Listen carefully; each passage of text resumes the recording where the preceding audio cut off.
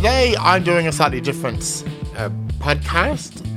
I sat down for a little bit over an hour with Liam Hehir. Liam is a strong supporter of the National Party, and as you hear at the end, maybe has some fatal attraction for the ACT Party. Liam and I discuss where you should, as a centre-right voter, potentially give your vote. Should you give it to the National Party and the Conservative element, or should you consider voting for the more radical ginger group that is ACT, which is where my perspective is. I hope you enjoy it. Liam and I are likely to continue this conversation, pushing into other areas where we disagree on the matter of religion, on Chesterton's fence, on libertarianism, on conservatism. There are more of these to come. But in the meantime, Liam and I are discussing how to vote in the upcoming election.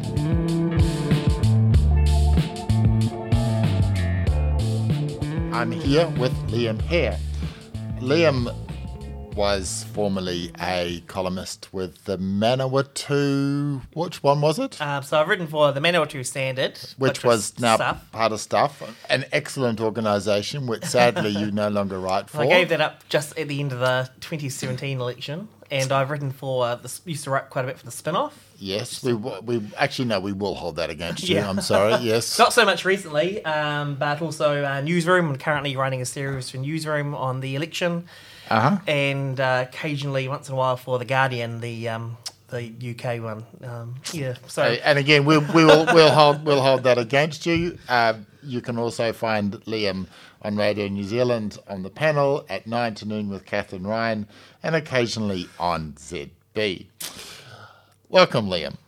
I wanted to talk to you about politics. We've got an election coming up in a week and a half. You're aware of that? Yeah, I am vaguely aware. Okay, good. Yep. Now, Liam is a member of the National Party. That's right. And you have been a long-time member of the National Party. How long have you been a member? Since 2008. I jumped on the bandwagon then as Key was coming in. Yeah. First involvement in elections was volunteering for Stephen Franks for Wellington Central, my last year of university. Before that, though, I had been a member of the Alliance Party, and I've got a strong family history of left-wing politics that I've sort of separated myself from. Not as much as you might like, but but there's definitely a very strong history of that, and that sort of swept me along as a teenager, which I outgrew. So you've joined the National Party 2008. You were branch president, vice president, something? I was the branch chair of the Palmerston North electorate for about 11, 12, 13 months. And at that point, I got the chance to start to be paid, as you know, a very small sum for political writings. And sort of my view then was that it's okay to be a member and to, sort of write about politics, but when you become an officer, it's a bit different. I think officers of organisations have obligations to put forward the party line. So I gave up any involvement in the organisation of the party then. The reason why we're here is we're going to discuss whether it is appropriate to vote for National or ACT in the coming electorate. And if you are considering voting for New Zealand First, may I suggest that you find a piece of wood and repeatedly hit yourself in the head with it until such time as the pain stops. Why do you think, before we get on to whether people should vote for New Zealand First or ACT or National, because we have different views on that, why do you think people are considering voting for New Zealand First? What is driving that? Well, it's just the old Winston Churchill adage, right, about the best argument. You're sort of against democracy being a 5-minute discussion with the average voter. It's it makes sense. We follow politics, minute to minute. We know what a vote for New Zealand First represents, but you can't expect the great mass of people to even hold on to those memories from 3 years ago when New Zealand First was in power, enabling a Labour government. And, we're talking about 5 to 6% of the population. Damien, 5 to 6% of the population fall for email scams. That's those people need representation too. And that's why there'll always be a place for New Zealand First. There'll always be marks out there, people groups who are easy. They'll listen to what the easy promises are. I've heard one theory that Winston may fail because a lot of the support that he's getting in the anti-vax support, which might be 15-20% of his current support base, what might happen there is exactly what happened to Billy TK, in that they simply don't turn up to vote. Do you think there's any chance of that happening, or is Winston definitely back? I think he's definitely back. I think that's really wishful thinking. There is sort of this effect of Winston Peters sort of uniting all the disaffected behind him. For whatever he might lose in terms of unreliability on the anti-vax crowd, he makes up for in the super unbreakable voting habits of his elderly people. New Zealand First doesn't tend to lose a whole lot of votes between polling and election day. They're not like the Greens in that regard. So, look, call me a pessimist, but I've sort of felt for about a year he was close enough that he's going to be back, and I'll be really surprised if he's not. Right, so let's talk about the case for National. So give me your 60 seconds pitch why, if you are a centre-right voter, you should consider giving Christopher Luxon and his band of merry men their support. Men and women. Women are allowed to vote? No? Well, they're allowed to run for Parliament, at least. Oh, God almighty. Yes, look, men and women. It can only ever be the only rationale that applies to a vote for National, which is that they're not the Labour Party, right? It's a vote against the existing government for the alternative government in waiting. Give me a positive reason. I want a positive. That is not a positive. That is not because that goes right to David Seymour's criticism, which is that the wonderful thing about National is that if they were to run against communism, they would not run on the basis that they would abolish communism, only manage it better. And so, is there any positive reason to vote for National, or is it simply to keep the Labour Party out? No, they'll run it better, right? There's no doubt about that. Would you rather have better run communism or badly run communism? Well, probably badly run communism if it means that the system falls. I mean, you wouldn't have had Lech Walesa and the Solidarity movement in Poland if the communist regime there had been run efficiently. So, as opposed to it's been run very efficiently in China, would be my response to that.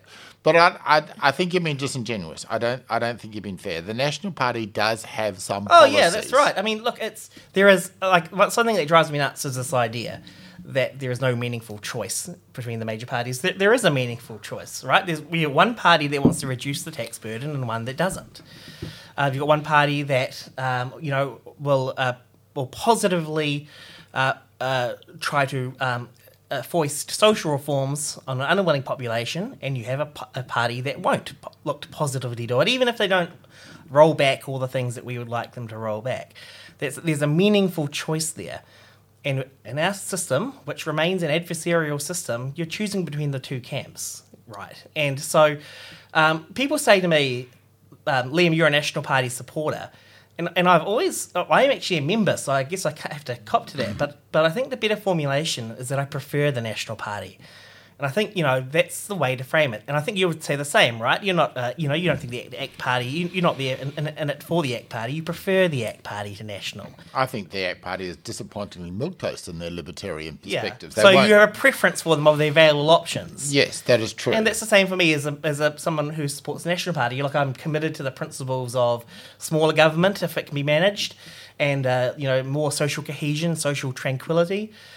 Of all the choices that are there, what's the most viable on the right? And that's National. All right. Well, let's start picking apart some of their policy, right? So let's start with education. Yeah, sure. Right? So far as I can tell, National's policy on education is to try to force teachers to teach for an hour a day. Yeah. Good start, right? Not really. I'm not a fan of. Your kids.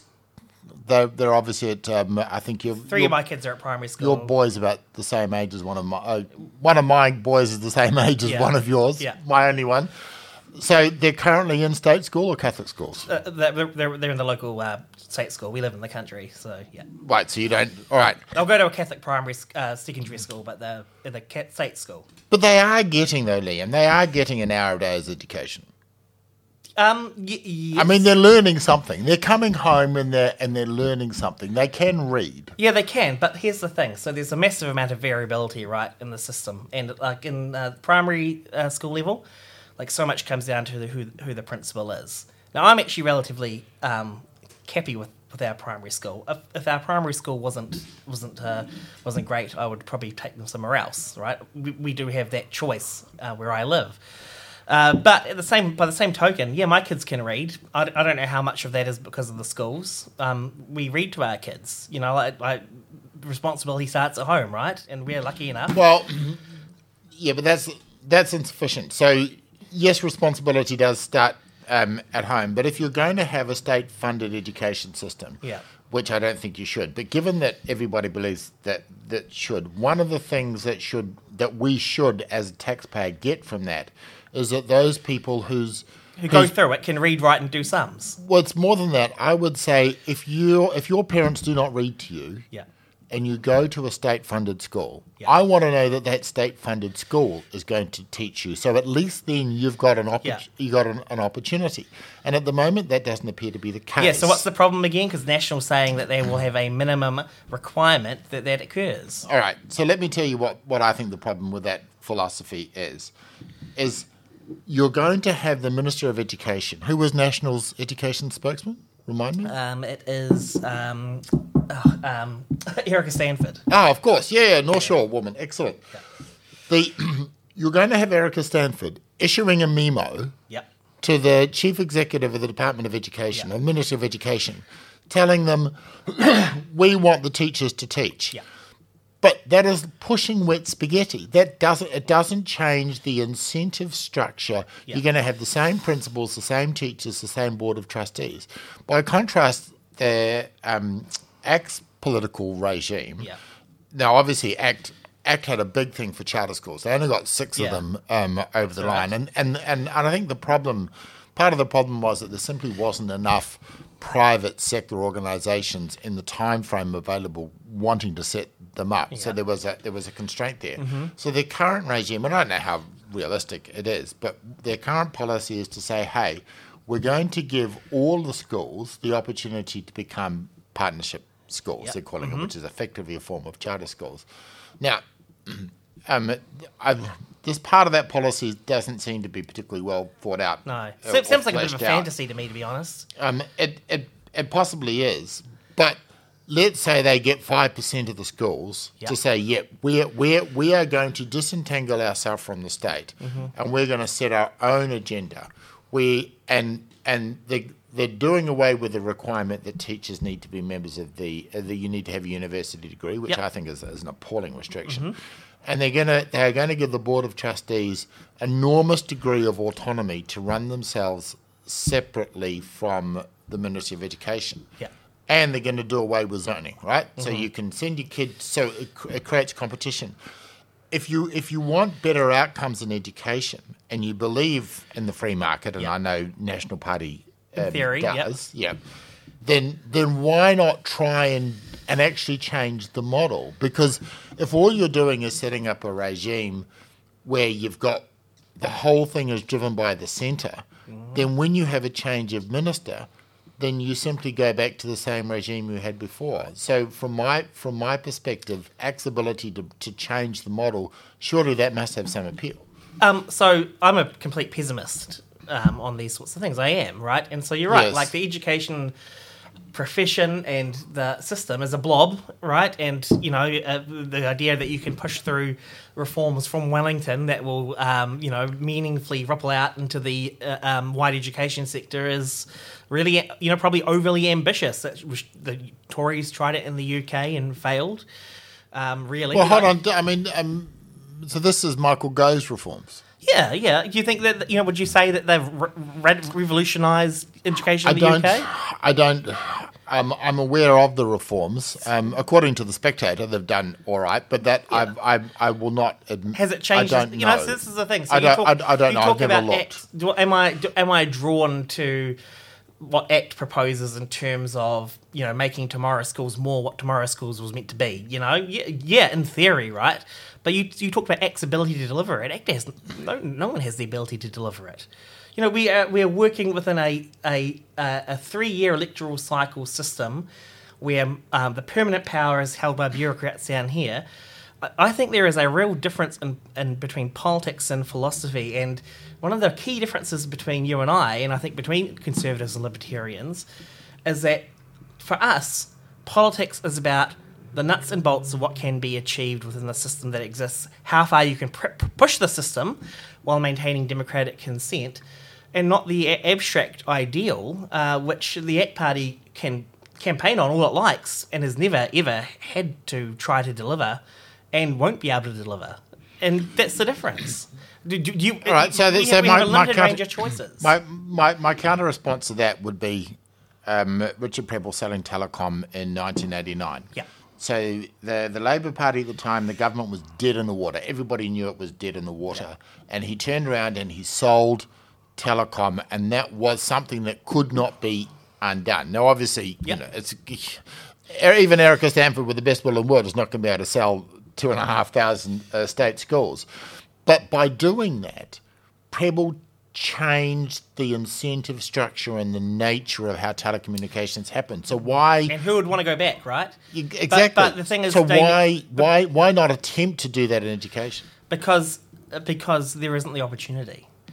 And so, I think that those years, sort of from the end of Muldoon through to the first MMP election, those years were what made New Zealand how it is now, right? The beautiful years. All the great things and all the bad things flow out of that. It was the inflection point of our history. Yes. But it came about because first of all, the electoral system of first past the post allowed it, right? Because you had this binary choice, and you had decisive governments that could count on majorities, and you had a two-party monopoly, which allowed some much more recognition of reality and stronger government.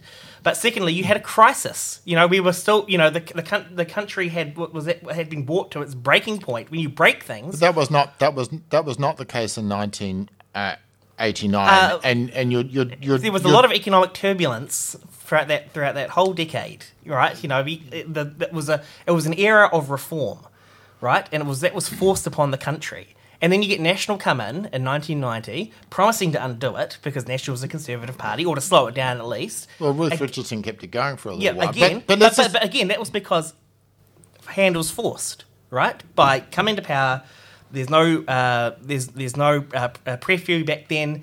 The BNZ's going to go under. Should have sold it. So you have all of this. Outward crisis, and that outward crisis allows you to reform.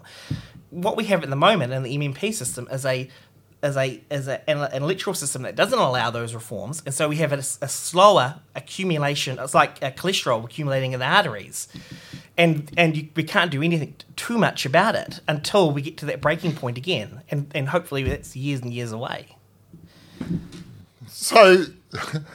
The national policy, the National Party's prescription on education is to do nothing until such time as the system is so utterly broken. Then we have some top-down revolution. That's somewhat pessimistic. You're right. You are a pessimist. That's my view of it. Is that there's only so much that you can actually do. Right? I mean, do you know many teachers? I'm married to one. All the left-wing people in my family are teachers. Right? Yes. So the idea that you are going to that a centre-right government is going to come in, right, and in a 3-year period, radically reform that system with the people who need to work in it completely opposed to anything other than the most minimal reform is a fantasy. But Liam, that's what are you going to do? Sack them all? That's what Ronald Reagan did with the air traffic controllers. But this I guess comes down to the. And I'm not. What can you do? That's the question. What can you do? Okay. Well, the first thing you can do is you can end the monopoly on the teacher registration thing. It is utterly ridiculous that you need to have a 4-year degree in order to be a teacher, and it's not 4 years; it's 6 years, because then you need to have another 2 years after that to get registered. Now, I don't doubt that you there are things of value that you learn throughout that 6 year period, but I find it difficult to accept that you or I could walk into a classroom and we would be able to do something, all right? Probably get yelled at. This is not, teachers will be outraged to hear this, and I'm sure your wife is an excellent teacher, but you don't need a 4-year degree you don't. to do that. So the first thing that a national act government could do would say, we're just going to end that. But National doesn't even have the ambition to do that. The National doesn't even, I mean, you go back, you're talking about Jim Bolger. Jim Bolger had bulk funding. Yeah. All right? It was pretty weak, but it was a very powerful idea. And National doesn't even have that. The lack of ambition on the National Party is just gutting. Yeah. So why didn't bulk funding take? Because I'm a big supporter of bulk funding too. You know, the theory of it sets up. What happened? I don't know is the answer. Yeah, because what? Because you're fighting a blob. And you know what? There's only so much you can do when you're fighting a blob, and you know that's what the education establishment is. So you can tire yourself out, right? Trying to fundamentally reform it, but and we can have really interesting arguments and discussions about it, and we should always push whoever's in government to do what they can. But I guess as a conservative, I'm fundamentally pessimistic about our ability to do so much of that. Because of the political system that we have. Now, there are... That is not a ringing endorsement of Erica Sanford's educational plan. Come on, Liam. I want you to defend the National Party. I am, because I think it's the most like as I say, across all of the policy platforms and all the different positions and the realistic ability to implement them in a way that doesn't create too much social disharmony, I think the National Party is the one for that. And the thing is, I don't think that politics is going to deliver us. Elective politics is not going to deliver us into some sort of utopia. It's not. You have to do as much as you can, but you can't do any more than you actually can do. I think National should do more? I've got all sorts of, I've got 4 kids. I think about education all the time, right? Mm-hmm. I'd love to have a National Party that was more up for a fight, right? Yeah. But look what happened with, things like class sizes. John Key caved. Yeah. Utterly reprehensible. Yeah, I know. Some teachers got upset, and John Key just folded like... Just it was so... he couldn't even do that. Because he didn't have the political strength, despite the fact that he had, really, really strong electoral base to work from. Right? It wasn't like they didn't try. You have to pick your battles. We'll come back to what battle John Key actually won. What is politics for? What is politics for, or what is democracy for? Yeah, well, either of those things. I think those are two different answers. If you ask me philosophically, the reason why I support democracy is to provide some form of constraint on the arbitrary power of the state. For me, that is the only benefit towards democracy, and the massive downside towards democracy is it legitimizes the behaviour of the state. But in this particular debate, I just want to keep, because we could discuss the philosophy of this stuff. I know, forever. and what I'm trying to say is that there is a big difference between how I view things in the abstract, how I would like the world to be arranged, and how I think that translates into practical politics. So what would Erica Sanford say is the reason for supporting National on education if she was sitting here? Well, the party line, I guess, would be... An hour a day. That it's a great start.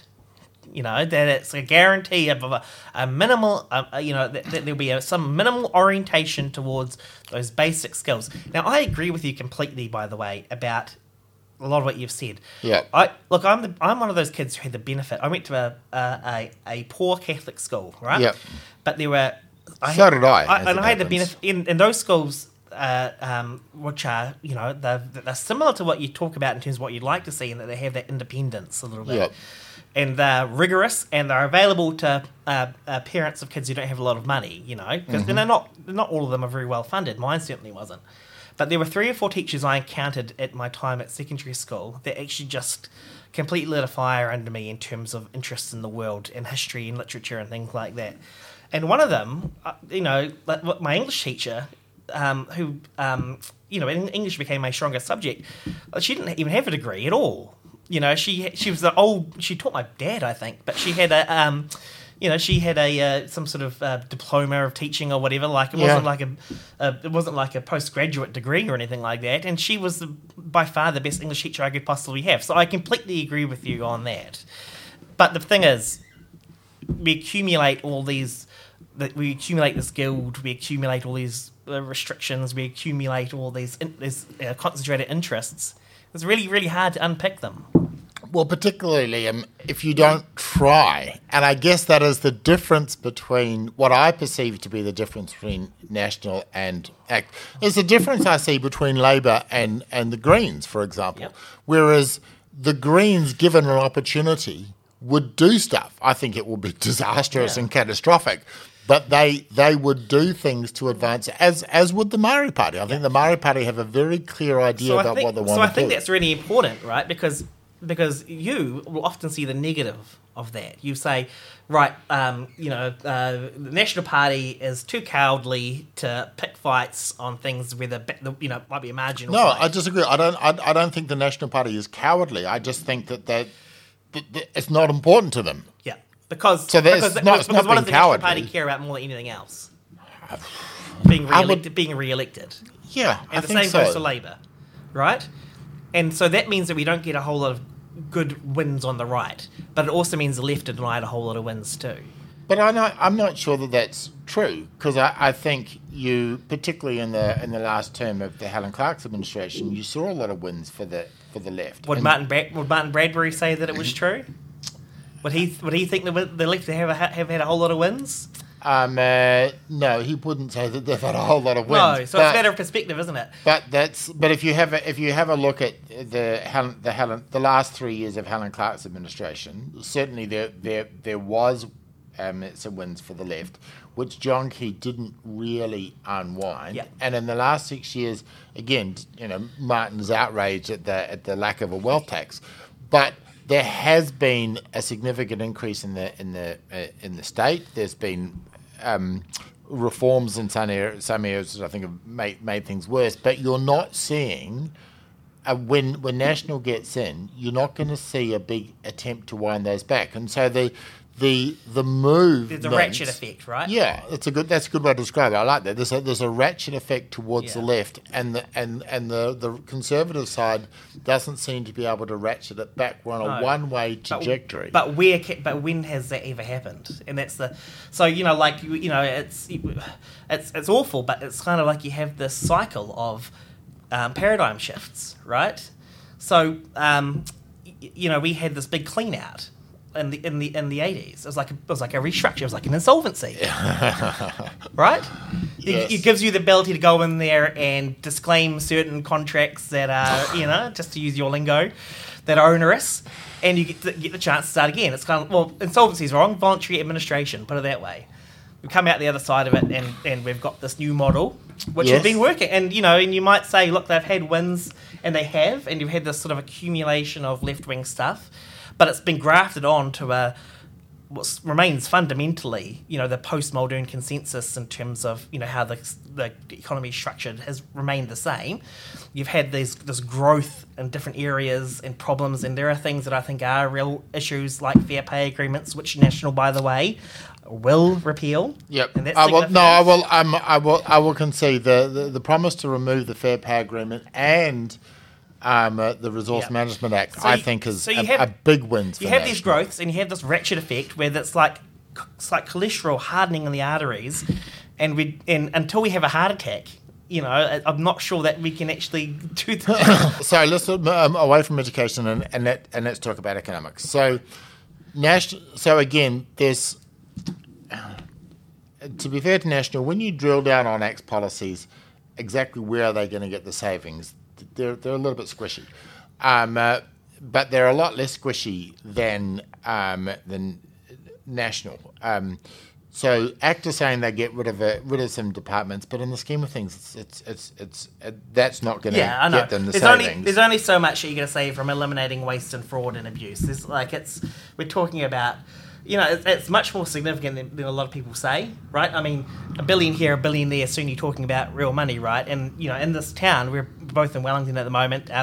Both town that we probably really detest and hate, and wish was a third of its current size. I love coming to Wellington. I think it's great, but I would like to see, because we have tried to recruit staff for our Wellington office, and we can't compete with the wages sector of the states. And I found that as a lawyer, all of a sudden under this government, we just couldn't compete. We just couldn't compete with the terms that were being offered.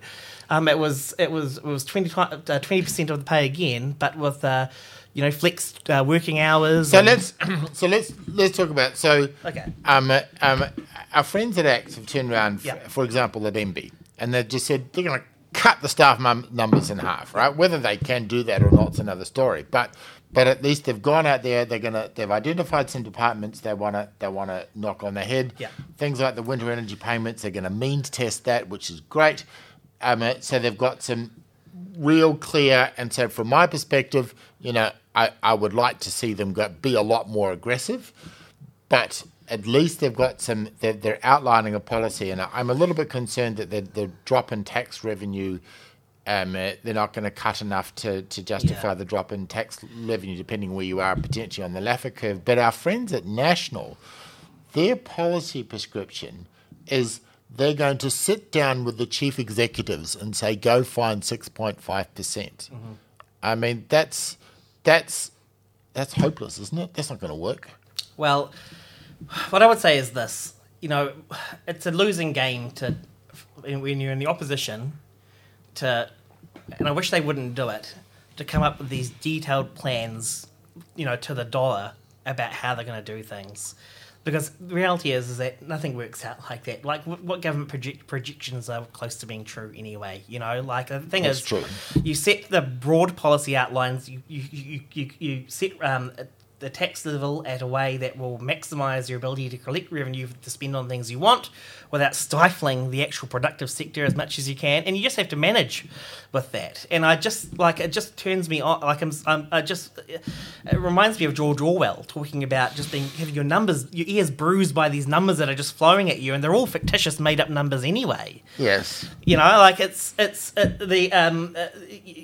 I, if there's anything we can agree on, it's the idea that these central planners who think that they can project and calculate what's going to happen with the economy if it's changed is just a nonsense. It's a conceit. It's a fatal conceit. It's a fatal conceit.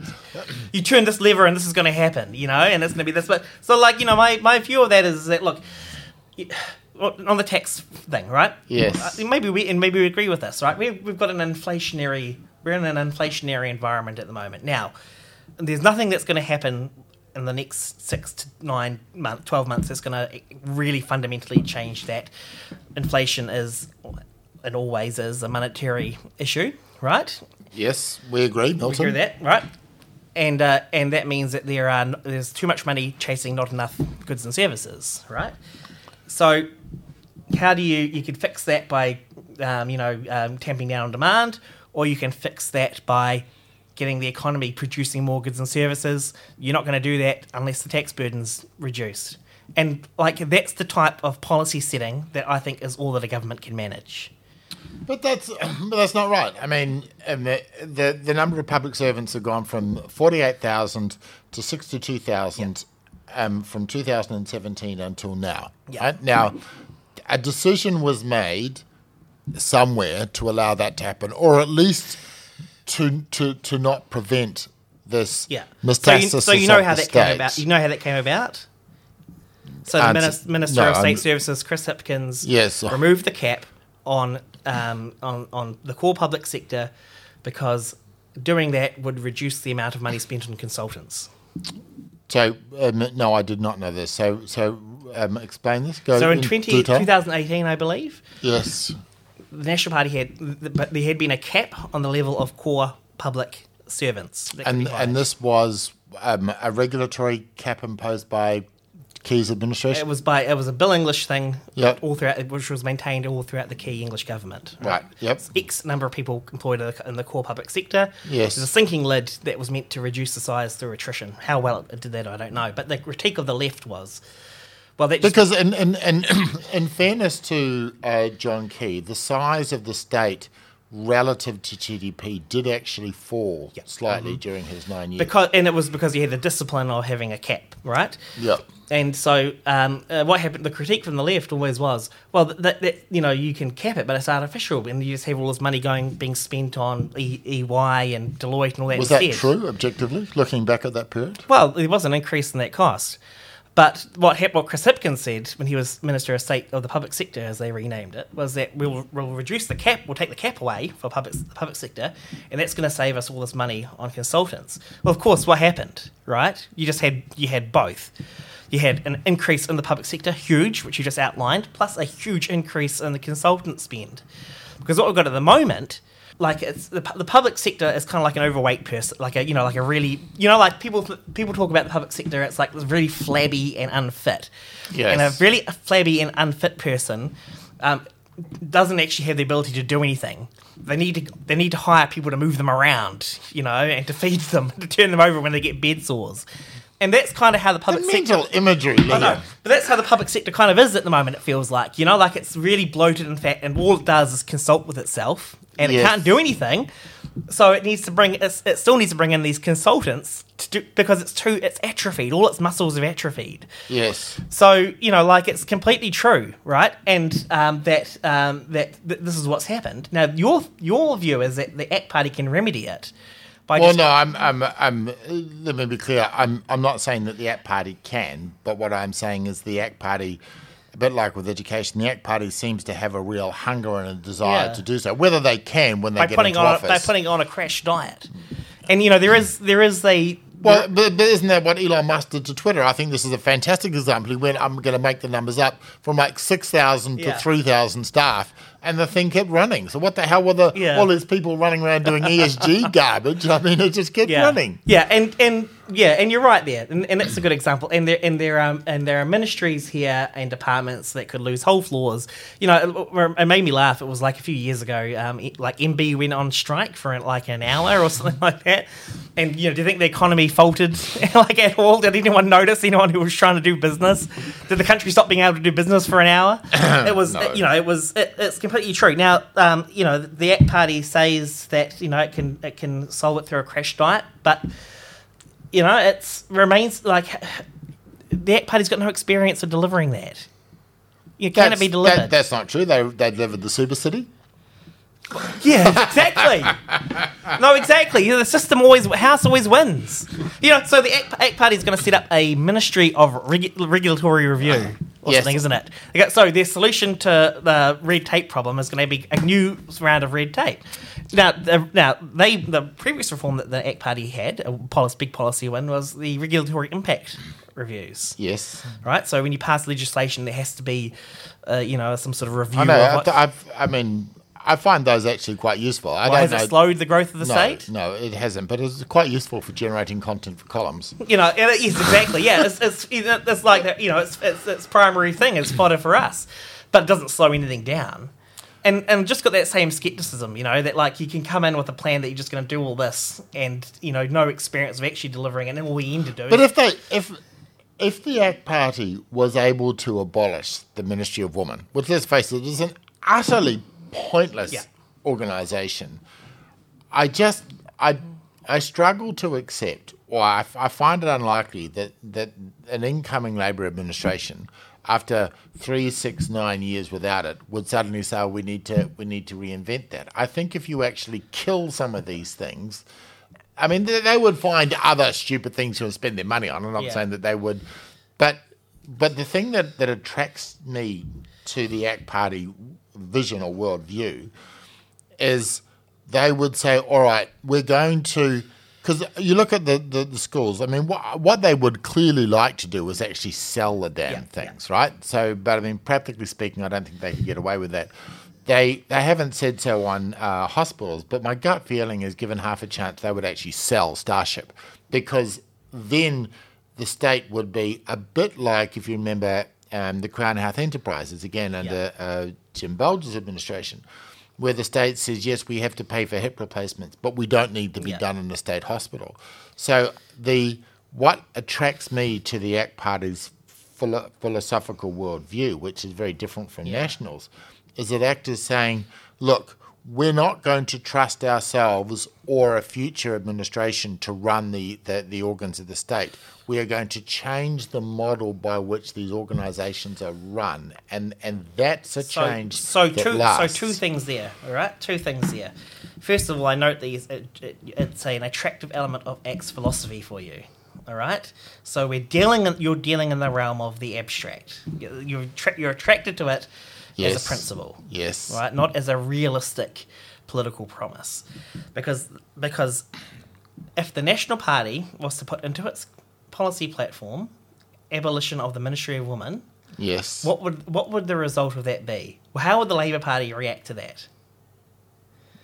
What would it say? It would say, but as outraged as they are when David Seymour does it. What would they accuse? They would accuse National of waging a war on women. It would create this whole at least narrative. National can define what a woman is, which is something the Labour Party struggles with. It would create this whole narrative where the National Party would constantly be on the back foot, having to prove its bona fides as not being against women, because it would be a nice short soundbite that could be used. Now, I don't know that I agree with that. Absolutely would be. Now, the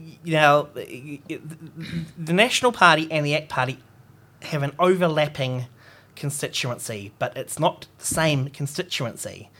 The National Party cannot win office unless it has enough suburban mothers and voters of that type who would never ever vote. People who would never vote ACT. People like my wife. Yes. Who would actually be greatly turned off by National if we had a narrative around National being a party that was out to curtail women's rights. Now, whether or not you can win that argument intellectually doesn't matter, because explaining is losing, as Ronald Reagan always said. It's the question about those things is there's the principled position, and then you've got to ask: is the juice worth the squeeze? Is it worth what we're going to lose in terms of what we can do? Is it worth making it hard to do those things that will make a difference by giving up these symbolic things? And is it good use of our political capital? I hate that term, but it's kind of the way to look at it. Because the National Party isn't gunning for the same vote that the ACT Party is. If ACT got 20% of the vote, this is the problem with MMP, and this is my problem with small parties. If ACT got 20% of the vote, David Seymour will be, hosing himself down with champagne. ACT would be over the moon. 20% for Nationals, it would be a disaster. You've been there before. We have, I know. It's still got the party's still got the scars of it, and that leads to a fundamental difference. That's a fundamental difference between the parties, what they can do. The National Party is not a party that can be an ideologically pure party. It just can't. Its function isn't to push the nation rightwards. Its function is to govern as centre-rightedly as is viable given the overall electorate. See, I don't buy that. Jim Bolger, when he won, so he had Ruth Richardson, had her for 3 years, had a bit of a scare, and then panicked and jettisoned Ruth Richardson for, I think it was Bill Birch. Yeah. And at that point, the relatively limited reform agenda stopped. If Ruth Richardson had been able to continue, it's entirely possible that Jim Bolger would have been a 2-term Prime Minister. But he could have done things in those 2 terms that would have cemented in some of the Roger Douglas legacy. When I look back at and by doing that, it would have made the subsequent Cullen years less of a problem. And when I look at the John Key years, I struggle to see anything of enduring value that came out of that. He had all of this political capital. If he had been in power for 3 years or 6 years and then actually did stuff in that time, they couldn't even get rid of the RMA in the first 3 years, and they had the opportunity to do so. The only thing that they seem to do was build some goddamn roads, and that's thanks to Stephen Joyce. So there are some things that I agree with what you've said, okay? Mm-hmm. So I think the analysis about what happened in that national government is a little bit jaundiced. I think. So which one, the Bolger or the key one? The Bolger one, right? Yep. So why? Well, because what happened because that Bolger was never temperamentally a neoliberal, right? No, he wasn't. And you can see that from his post conservative, right? He was never that left as he is now, but he was also he's like Bill English, you know, like it's from that same solid tradition actually that both you and I come from. Yes.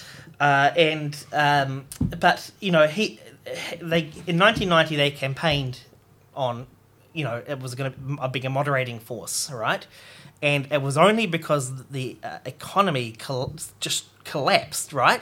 That was able to be extended. The era of economic reform was able to be extended for another 3 years. Mm-hmm. It was an opening that Ruth Richardson and Ginny Shipley and they took it, right? Yep. And there certainly is a feeling of unfinished business there.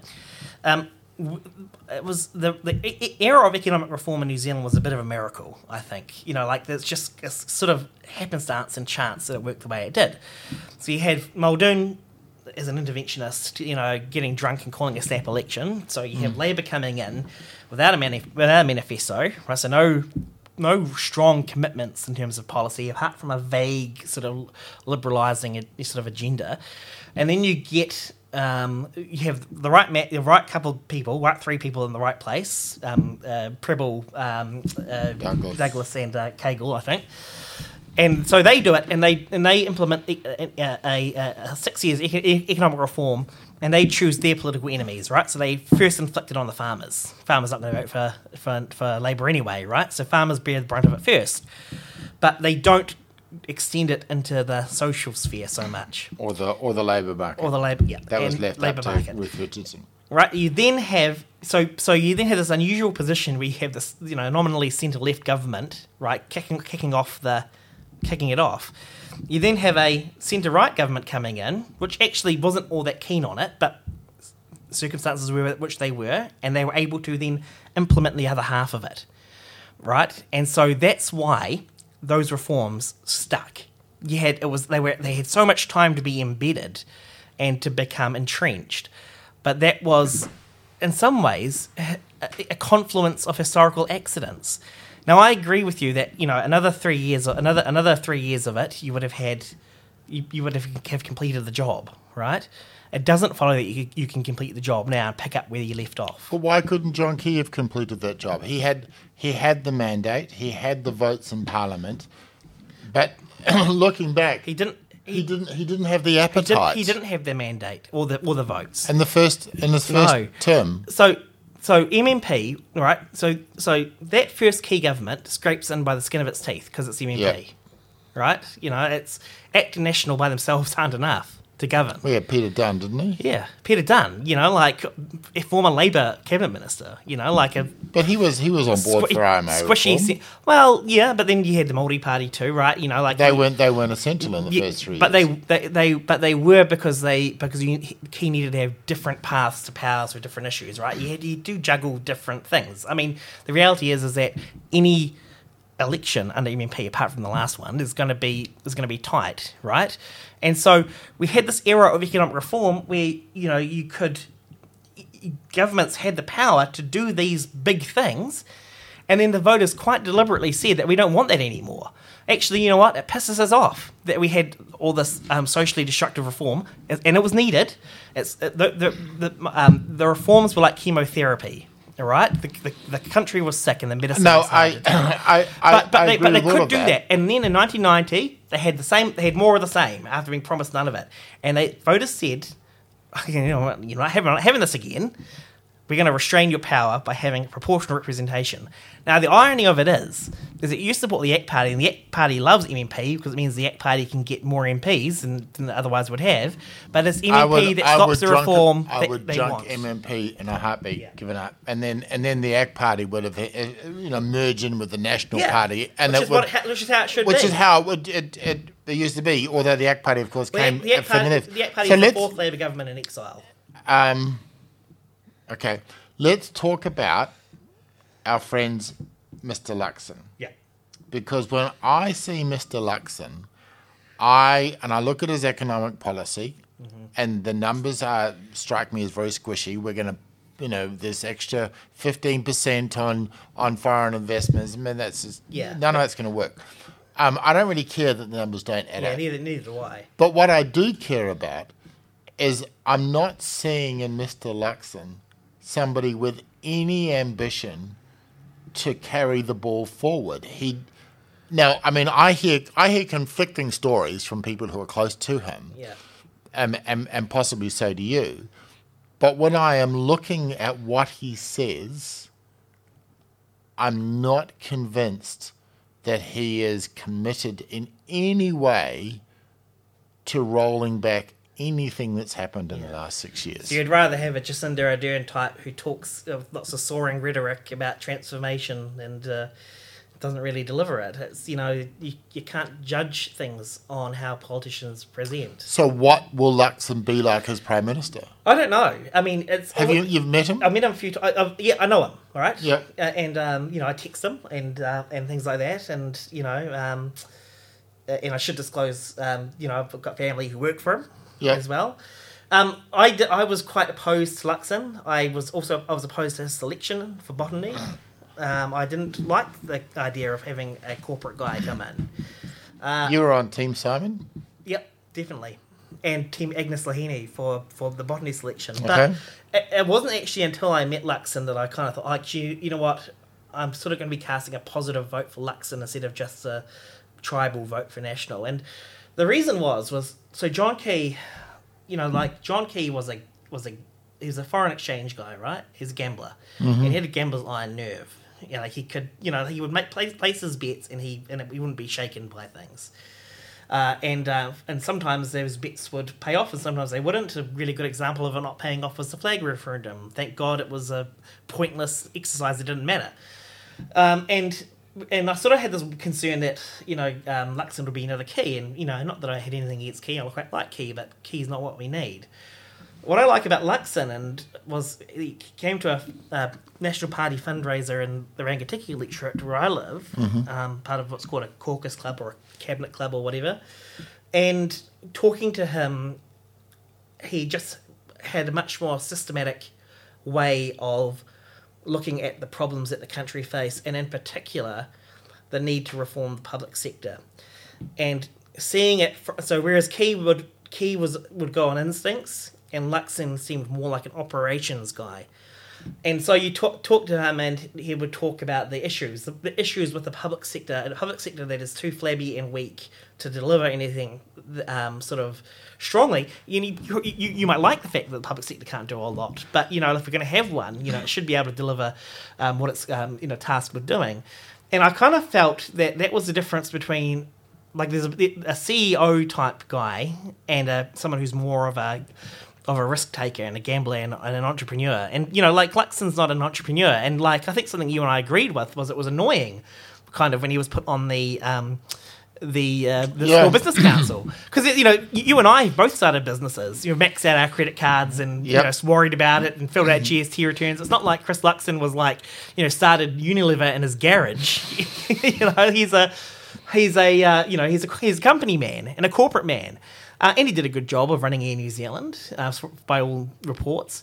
But the government isn't a startup business. It's not a self-made business or an empire that someone's built based on. So what would he do, based on your knowledge of him? What would he be like as Prime Minister? What could we expect after 3 or 6 years of his Prime Ministership? My sincere hope is, and it's only a hope, right, is that the biggest challenge facing this country, I believe, is the need for public sector reform, right?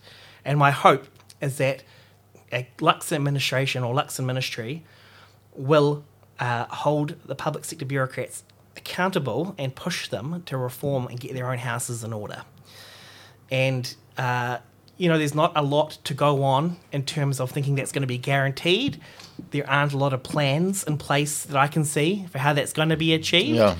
But that's the kind of thing that comes down to the person. You can't do that from outside. You can only do it when you're in. I'm sorry, I don't have any more for you for that than that. Right. Well, we can only. It is a bit, but that is often the way, isn't it? So when for example we had Jacinda Ardern, and she was elected on a hope and a wing and a prayer. Yeah. And then we got what we got. Some people loved it, some people hated it. Yeah. But I'm not too sure that looking back, if you'd been following Ardern's career, you could have necessarily predicted how a premiership could have gone. And I think the same is true with Key and with Bolger. I think to some extent, it's a mugs game, and let's face it, we're both mugs, to try and work out what Luxon will be like as a Prime Minister. All we can do is we can look at what he's doing and saying now, and at the moment for me... And how he might respond to events, right? Because well, that's the other thing, because Jacinda Ardern and John Key had to respond to very different events. Yeah, our second city got destroyed in a pair of terrible earthquakes. What would happen? What would happen? What would have happened if there was a different government then? How would a Labour government have responded? These are all counterintuitives that we can never answer. No, we can only hope for the best. And so, because my suspicion is that we are heading for some pretty ugly economic weather, and there's no doubt about it. You can see it on the horizon. Yeah, but is it 2008 or is it 1929? Right. So you hope for 2008. Yeah. But there is part of me thinking that this is a 1929 style, and I think don't you worry it's more going to be like more of a 1973 or 1972. That's sort of my worry. Well, that's probably not a bad result. I think that we have the chances of a 1929 type event are probably only 5%, but I think in people's mind it's 0.01%, and so you're worried about some sort of big collapse or. See, I'm not worried about that so much. And that happens, right? It's a seasonal thing, right? I'm worried. 2008 is seasonal. Well, it's a every 10 years recession, right? Yeah, which we haven't had for 15 years. Yeah, but we've been putting off. But that's an event. What I'm more worried about, and anyone with kids, I think, should worry about is the long-term outlook for the country, the long-term trends that we're on. Where do you hope your kids grow up? Where? For your sake, where do you hope your kids grow up? I hope they grow up in New Zealand. For your kids' sake, where do you think they should grow up? New Zealand. It's our home. There's more to life than money. There is. It's I agree with you. We've lived in this country since the 1840s. Our family. It's our home. I don't want them to live in. I wouldn't. This is. Have you heard the story about Enoch Powell and Margaret Thatcher and their disagreement? No. So Margaret Thatcher was talking about how we were going to the Falklands. Why are we fighting for the Falklands? Yes. To defend our values. Margaret Thatcher said, yes. We're defending our values. Enoch Powell said, no, we're not. What are you talking about? This is my country. I would fight for my country if it was a communist dictatorship. And that is the difference between your US-style libertarian Republican ideal and Toryism. This is this country is, we've got huge problems with productivity. We're far away from markets. There are advantages that other countries are picking up that we are not going to be able to pick up on. But this is our home. I live here. I live 30 kilometres from where I was born. So I've got it's a disposition for me. You are tangata whenua. Yeah, kind of. Yeah. Okay, all right. There was nowhere else for me to go. I've got nowhere else to go. Yeah. Like Richard Gere. Okay, all right. So in this, coming up to the top of the hour, I'll try and keep these to an hour. So we've been discussing where, if you are a centre-right voter, you should consider putting your vote. And you've painted a reasonably dispiriting image, I think, of kind of an inertia, and you might be right, of an inertia, a ship of state that's very difficult to change and will only really change when there is some external or internal shock that shifts it. I don't want to overstate that because there are meaningful differences, right? Fair pay agreements are a meaningful difference. No, I agree. Yeah, yes. It's just that, you talk about the ACT Party's going to do this and the ACT Party would do that. Well, no, the ACT Party wants to do these things. Which is like, okay, would you like to hear my fantasy selections for the All Blacks? It's interesting and fun, but we have a complex political ecosystem that involves elected and unelected parts, and there's a media component to it. There are all these things, and actually, what you want to do and what you can do are very, very different. And I think, and my response to that is, I think you have seen, and the Super City is one, although I don't think it was a great outcome. The 90-day rule for employers. Yep. I also think, in fairness to Sir John Key, the 49% sale of the electricity utilities, that was significant income tax cuts. Those were things that Key did that have not been undone. You can do things. You can do things that permanently and significantly improve, so I'm not as pessimistic as you are. I think that individuals, and when I look at ACT, I look at, and what I'm hoping that ACT will do if they get in, or they get a seat at the table, is that they will pick 1, 2, 3 areas. The one I hope that they pick is David Seymour takes education, right? So, just pick an area and put all of your political capital on one area and make a change, because I'm not confident. And you want education because you've got this Jesuit idea that give me the boy and I'll give you the man, and that's going to flow through. No, I just think education or health, likewise. I mean, you can make long-term structural changes that if they prove successful will be hard to unwind. Yeah, but you know what? They've got to be the sorts of things that you can actually do without, it's like, the old adage about taxation, it's about plucking feathers without making the goose hiss. You've got, and I've got some, I'll be honest with you about something, which is that I'm not going to vote for the ACT Party. But you know what? You know why? It's because I am a conservative, and it's because of assisted suicide, euthanasia. I just can't bring myself to vote for the ACT Party, still because of that, right? But you wouldn't have voted for the ACT Party irrespective of that. The ACT Party this time round has some very, very strong policies that I think make a big difference for the country, and they are boring things that you will never want to talk about on a podcast, but which, if the ACT Party can get national to do, will make a huge difference. Now, disclosure here, the ACT Party approached me a couple months ago or a month ago or something like that to say, can you have some input on our anti-money laundering policy? And I was like, we'll do this, happy to do this. They said, we understand that you don't want to help us because you hate us. And I was like, I do hate you, but I hate AML more. And so the AML reforms that they've come out with, all right, will genuinely, will remove a burden on people who just want to do business. Another example, it seems silly, but as someone who is a small businessman who battled an illness for a fortnight, a bad cold, letting me have cough medicine. Pseudoephedrine. No, I know. And, the ACT Party actually this time round has a lot of policies like that. Stuff that the National Party shouldn't really get too upset about. And my view would be, if you push those things, you'll be making the biggest possible difference. Those reforms seem small ball, but setting a precedent for getting rid of the small annoying things in life, the small annoying accumulation of red tape and restrictions, is something that the ACT Party is really, really well placed to do. And I'm hopeful for it. And if it wasn't for euthanasia, I'd possibly even be thinking about voting for it on the strength of their AML policy alone. Which you helped write. All right. I think I've run over time. Liam, thank you so much.